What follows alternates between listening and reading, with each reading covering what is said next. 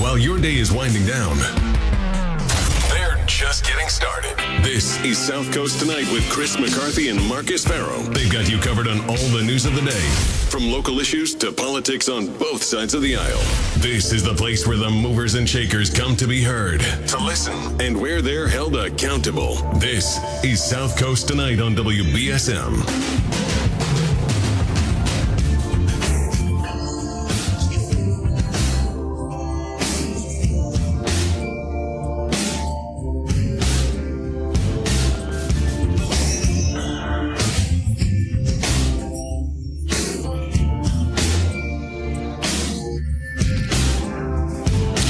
Welcome to South Coast Tonight. I'm Marcus. Chris will be back tomorrow, but I'm joined by I got a lot of guests today, actually. At 8, we'll have City Council President Ian Abreu for the council postgame, provided that it gets out in time. 8:30, Democratic Lieutenant Governor nominee Kim Driscoll joins us. You know, they had the governor debate last night. Definitely going to get her thoughts on that. But now I'm joined by Paul Chasse of Rail to Boston. Paul, how are you? Good. How are you? Good. So people might know you as a candidate for city council, president of the local Realtors Association, but you've also been involved in the last few years in this Rail to Boston effort. Can you tell us a little bit about it? Sure. So we started the Realtor Coalition, the Realtor Boston Coalition, about 10 years ago. It was an idea brought between the Realtor Association and the Chamber of Commerce, and we kind of expanded over the years. We've included some of the economic development councils. There's a few other private partnerships as well, some different members on the coalition. But by and large, it's been the last 10 years, and we like many people before us, simply put together a coalition to push for rail service back to New Bedford, Fall River, and Taunton in the South Coast. And in the beginning, when we needed it, we hired lobbyists. We went up to Beacon Hill. We, testified on Beacon Hill. We met with the Baker administration several times, a lot of the legislative delegation meetings, and we just pushed really hard as hard as we could, and the timing just worked out. They've been asking for 30 years, and the timing worked out, and the coalition was happy to be a part of that. We're speaking with Paul Chasse of the Rail to Boston Coalition. So we're also taking your calls at 508-996-0500. Now, we're here to talk about question 5. So most cities and towns in the Commonwealth have 4 ballot questions. New Bedford has question 5, which is electing to whether or not to be an MBTA district. Why do you think, and I'm assuming, of course, that you want the people of New Bedford, and you as a New Bedford resident will be voting in the affirmative to make the New Bedford an MBTA district. Why do you think that should be? Well, it comes down to as simple as if we don't become an MBTA community, then we can't have stops for the rail service. And we have 2 proposed stops ready to go. Construction is 3/4 of the way through. And if we vote yes, this will be, a reality come next year, according to everything we've seen and heard.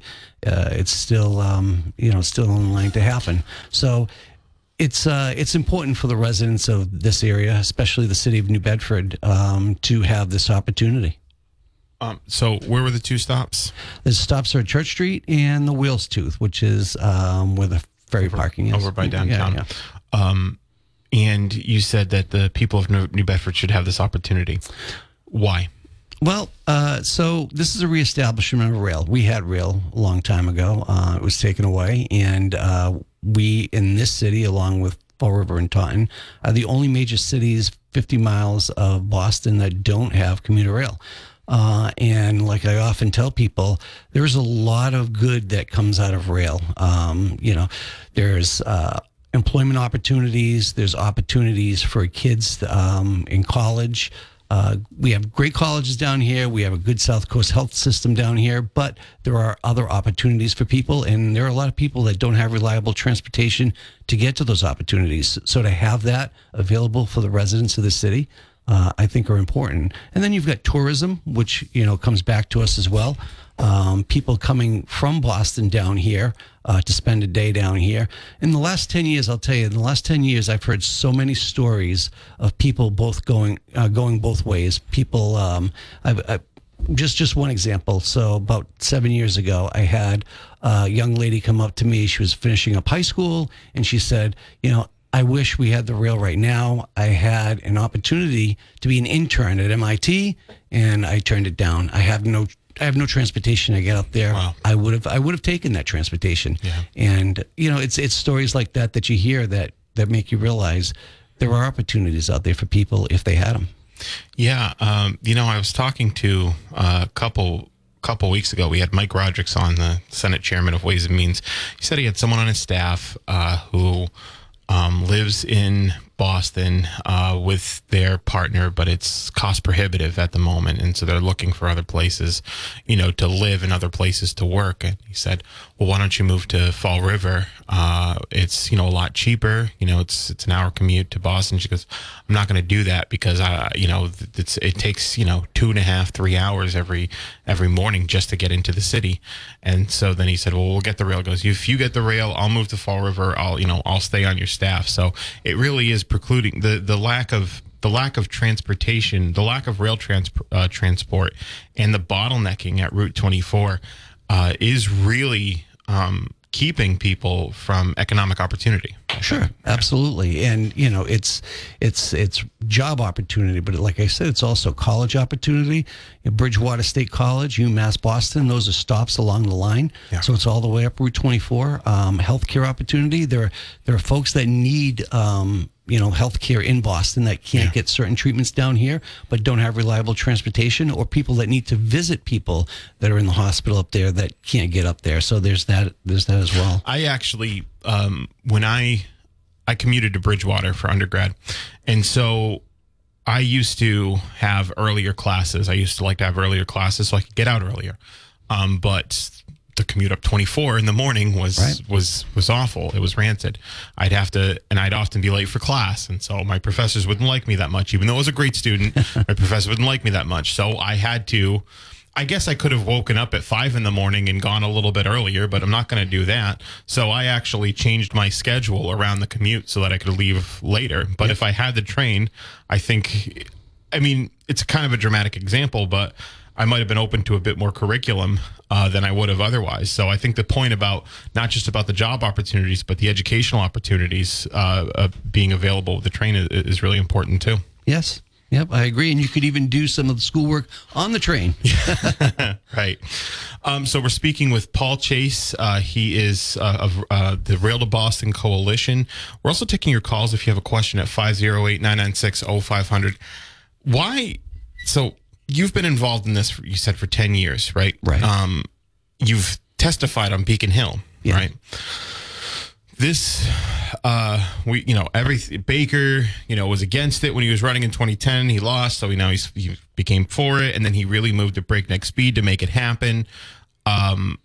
We've got all this funding. Chairman Strauss of the Transportation Committee got all this funding through. We've got all the money earmarked. The tracks are being laid. But now we're finding out in the 11th hour that there is this ballot question. Why? Do you know why people were just finding out about this now?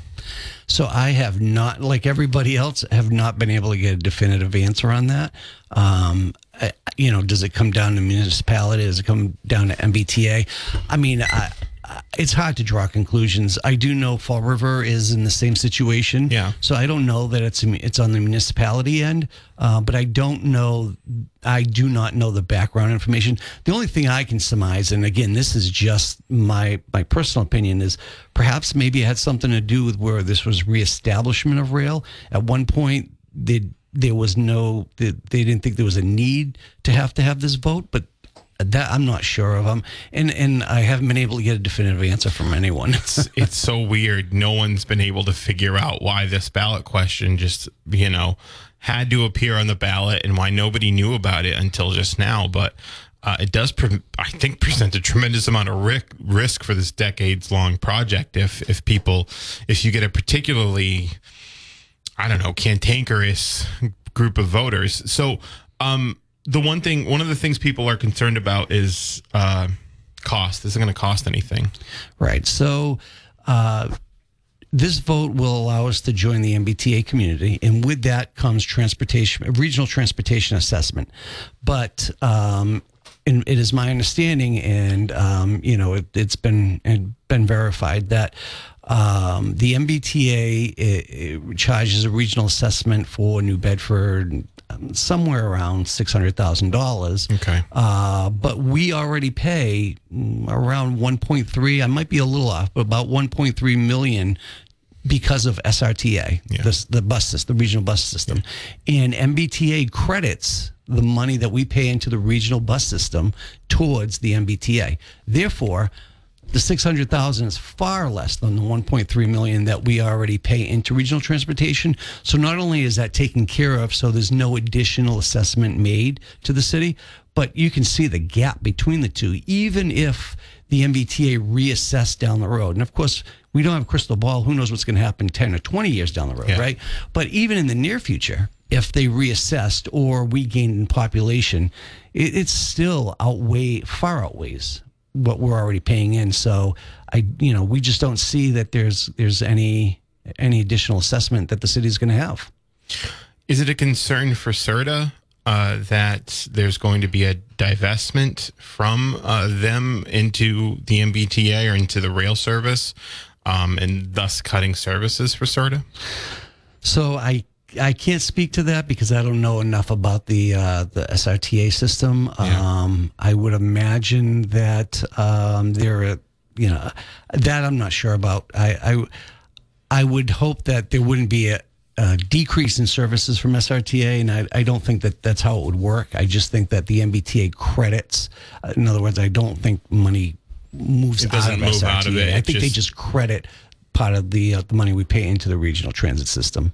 Okay. Yeah, it would definitely be a question for SRTA, though. Yeah. So we're speaking with Paul Chasse of Rail to Boston. We're talking about question 5 that's on the Massachusetts ballot and why you should vote for it. Let's take a break, actually, sure, and then we'll be back. Okay. Yeah. Chris McCarthy will be back tomorrow on Friday, but tonight we are still joined by Paul Chasse of Rail to Boston. So there are, other than the concerns about the MBTA ballot question, which, we both agree, and I think a lot of people agree is an easy yes vote, considering all the investment that's come here.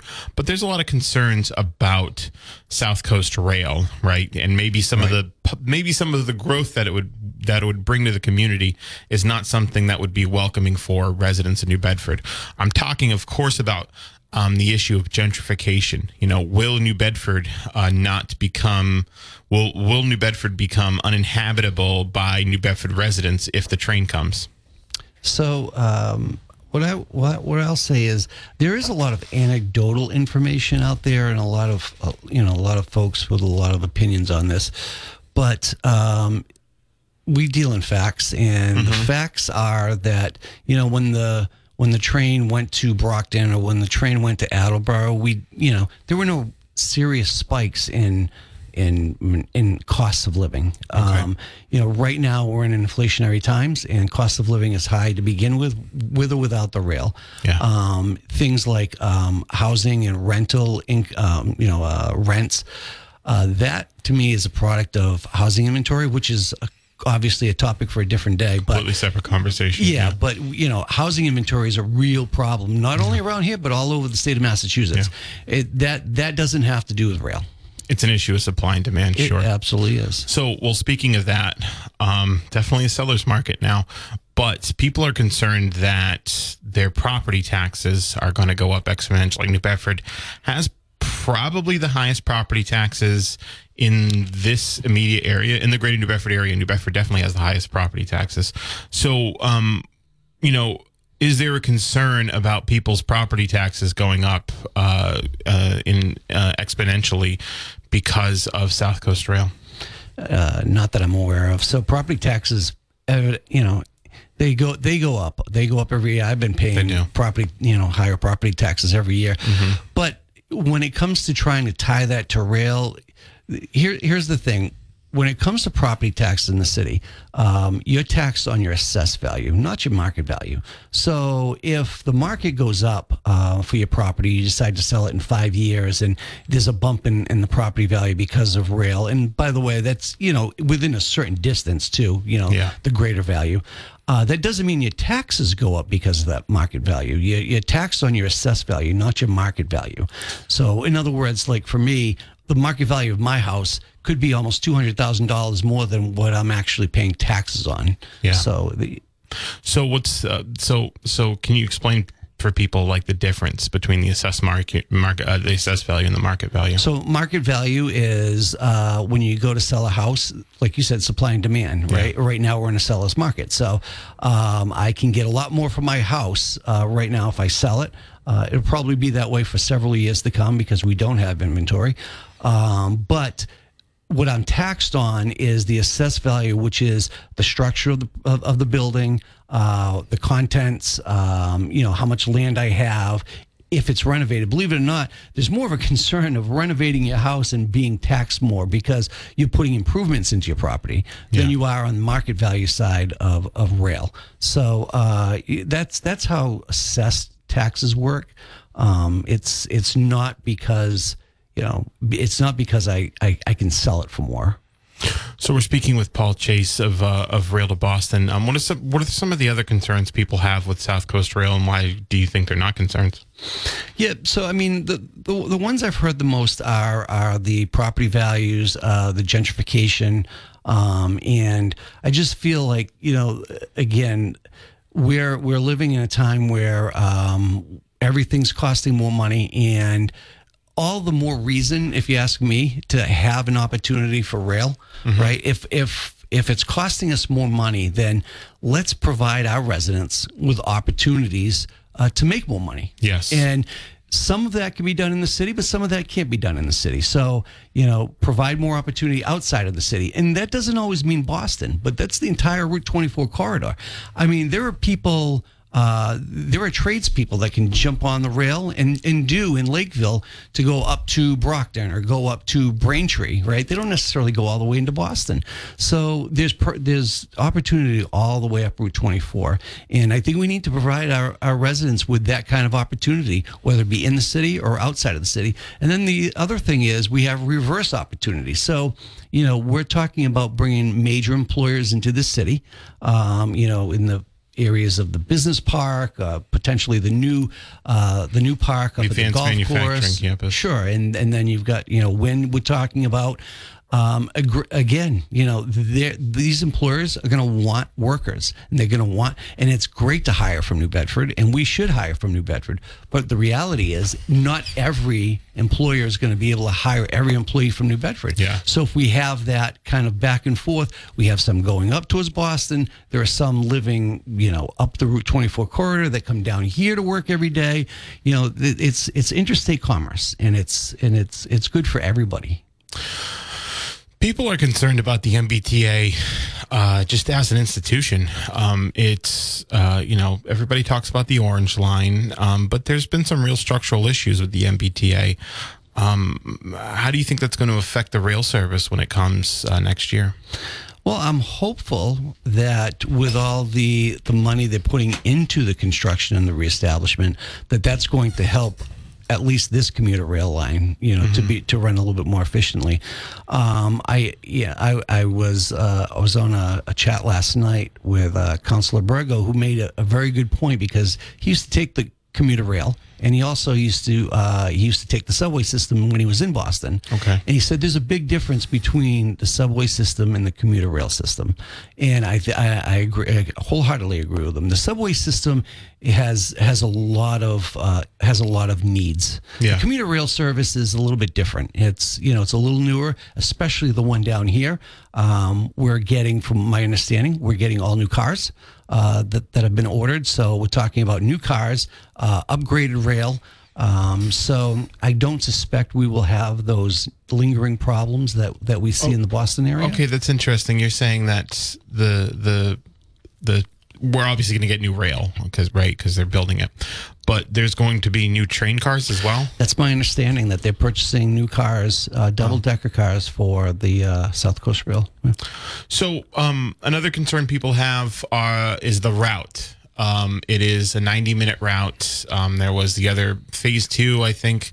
Well, this is phase 1, right? Right. And this is the route that's basically, my understanding, is an extension of the Middleborough line. Can you explain that? Correct. So going back again about 10 years, there was talk about one rail system. It was going to be electrified. It was going to come through Stoughton and then down to Taunton and break off. It was going to cost about $3 billion to do. And at the time, Baker said, I really want to bring South Coast Rail back to the area, but we just don't have $3 billion. So, credit to the Baker administration, to Representative Strauss, the transportation chair, and a lot of our legislative delegation and a lot of other folks. What we were able to come up with was an extension of the Middleborough-Lakeville line down here. Granted, it's diesel, it's not electrified, but at the cost of $1 billion versus $3 billion. So that was able to make it reality. So what happened, they decided to do was a phase 1 and phase 2. What was originally supposed to be Stoughton down here, electrified, has now become phase 2 of the project. Okay. And that doesn't have, that has a longer term commitment to it. But right now they're focused on phase 1, which is diesel engine, granted, not as environmentally friendly. However, when you factor in taking all the cars off the road, exactly, it is still much better. Yeah. And so the phase 1 approach goes through Middleborough, Lakeville, to Taunton, and then splits to Fall River and then to New Bedford. I wrote a column on traffic congestion like 4 years ago, and I want to say it's costing commuters about $3,000 in lost wages per year, actually, to make the commute in up to Boston by driving, because Boston's, I think, the highest level of traffic congestion in the entire country. Right. There might be another state, maybe New York or DC, but I think Boston's actually the highest. So. There's a definite choke point there, and the Department of Transportation has said that we've gone back to pre-pandemic levels. So despite the fact that everybody's working from home, more and more folks are being required to at least go back a few days a week. And if you drive up to Boston, you see it. My son works in Boston. He goes a couple times a week. I just asked him the other day, how long did it take you in the morning? 2 hours and 10 minutes. Yeah. Well, there you go. I mean, it's still only a 90-minute commute on the rail. And that's the other thing I'd like to address. People say, well, who's going to take a rail for 90 minutes? Well, first of all, rail's been going from Worcester to Boston for years, and guess what? Those cars are packed. Yeah. That's a 90-minute commute. Yeah. People that haven't had rail in a long time don't understand that a 90-minute commute on a commuter rail is not a large period of time. First of all, we're finding more and more in the larger metropolitan areas, Chicago, Washington, D.C., that some of these companies are now starting to build in commuter time into their workday. So you have an 8-hour shift, but you only have to work 7 hours in the office because you have commuter rail and you're allowed to do work on the way up and on the way back. So you've got that offset that's starting to happen with some of these companies. That's interesting. Yeah, we've seen that for a while, in different major companies in the larger metro areas. So that's one opportunity. And then the other opportunity is just the fact, again, a 90-minute ride, typically it's an hour and a half from here to Boston if all things are even on a non-commute time period. Yeah. Commute time period, it's all out the window. And then if there's an accident, or God forbid, a little bit of rain or snow, it's even worse. So 90 minutes is not a long commute time. Yeah, you can. I mean, I used to, when I was practicing, I had a couple cases up in Middlesex County courthouse, and I had some at that massive courthouse in Boston that gave me a lot of anxiety. Oh my God, it was so big. There's so many people. No, I'm just kidding. But it used to take I'd never get there on time, because I'd be like, okay, I'll leave early. Court starts at 9:00. Okay, I'll leave at 6. That was never early enough, really, to get there, to park, do all that stuff. You don't have to worry about parking. Right. If you commute up to Boston, you can get there. You can either take the subway service or walk to wherever you're going, or maybe even take a cab service. Sure. And not only that, like you said, you get to work. You can just sit there. You can watch a show on your laptop if you don't want to work. You can sleep. Right. I mean, in terms of who would want to take a 90-minute commute to Boston on the train, I think a lot of people. I think actually, honestly, there's times that I'd like to go to Boston for something, but I don't want to drive. It's a pretty awful commute. So, sorry, we're gonna say no, and there are more studies out there that are showing that the next generation that's what they want. They want walkable, bikeable, commuter-friendly communities, and it's up to the cities and the state to provide that. And so I think that next generation is going to look for that even more. That buzzword, micro-mobility. That's what it's called. Yeah, when you try to make your cities or towns more navigable by bike or e-bike or even by foot. I think that's the term, micro-mobility. So there is a bus service to Boston, right? That people take. What's the difference between the bus service and the rail service? Well, I mean, the bus service, you are still stuck with the highway system. Granted, they take the HOV lane, so that gives them a little bit of an opportunity. But again, you're experiencing things like weather conditions and accidents, and and the bus service only holds so many people. Again, the commuter rail. Actually, I think there's almost 350 parking spots slated for Church Street and around 300 for the Whales Tooth. That's a lot of opportunity for people to commute up and back, and not just during peak commute times, but other times of the day as well. Yeah. I mean, the bus service just simply doesn't have that kind of capacity.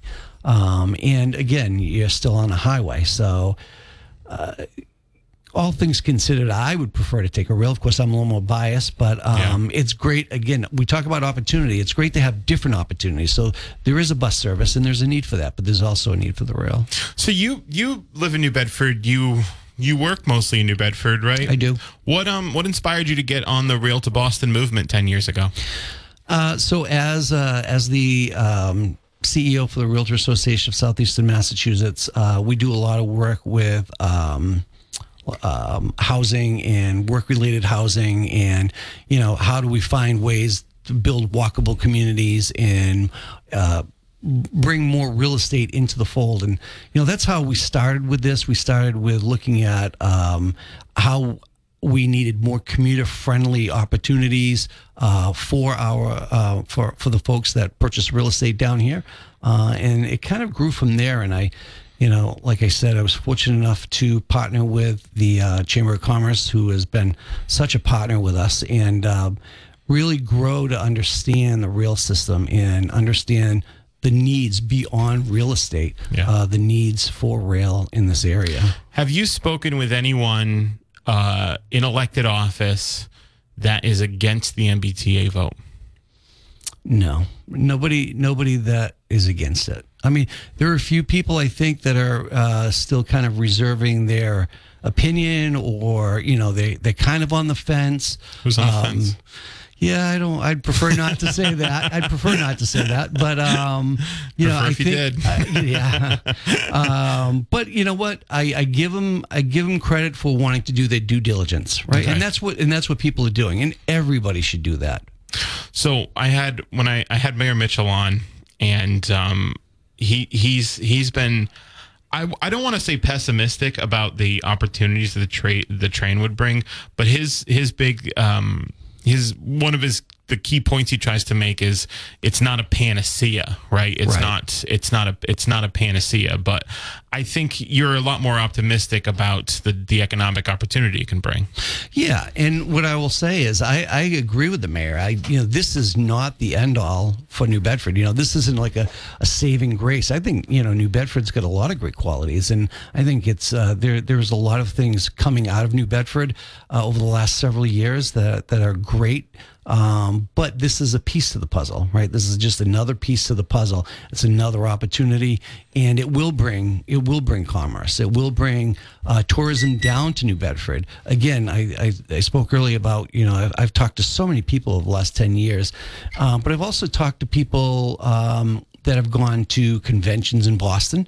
I've talked with folks that come in for whatever reason. Sometimes they're only here a couple of days, right? And they won't come down here if they have to rent a car, but if they can hop on a rail and come down for a half a day or a day, visit the the Whaling Museum or eat Portuguese food here or in Fall River, or just take in the culture, they'll absolutely do that. But they're not going to rent a car, and they're not going to drive down Route 24 when they're only in town for a couple of days. I do believe this is a good boost of tourism for the city, and it's not an end all, but it's an additional piece. So, I'm going to hold you for one more segment after this break, if you're okay with that. Oh, sure. Okay, great. New Bedford's News Talk Station. So distracted. So, Paul, we're speaking with Paul Chasse of Rail to Boston. We're talking about the train coming in. The vote on the it's question 5 on for New Bedford to become an MBTA ballot question. Paul is asking emphatically that you vote yes. So is Mayor Mitchell. So is, I think, every elected official in town on record. So am I, frankly, asking to vote yes on the MBTA ballot question. It makes a lot of sense for New Bedford. It makes a lot of sense for the South Coast for the opportunity that it'll bring. One thing people are concerned about is the cost of the actual ticket to get on the train. Sure. And is there any ballpark of what it's going to cost people? Yeah, at this point, they're not talking too much about that, and I think that's got to do with they're still putting final figures together. Plus, they're still trying to figure out the schedule, what the final schedule is going to be. But if you take a look at the MBTA commuter rail site now, there are different zones, and an estimate that I could maybe give. And again, this is not. This is not from the MBTA. This is just basically looking at the commuter rail zones and how it works right now. Cool. Probably about $15 each way. So $30 round trip is somewhere in the area of what it looks like it would be right now. Okay. Which again is far less expensive than gas. Mm-hmm. I mean, just the parking alone in Boston is over $30. So isn't there a Oh yeah, no, like 30. I don't know where you're finding parking in Boston for $30 either.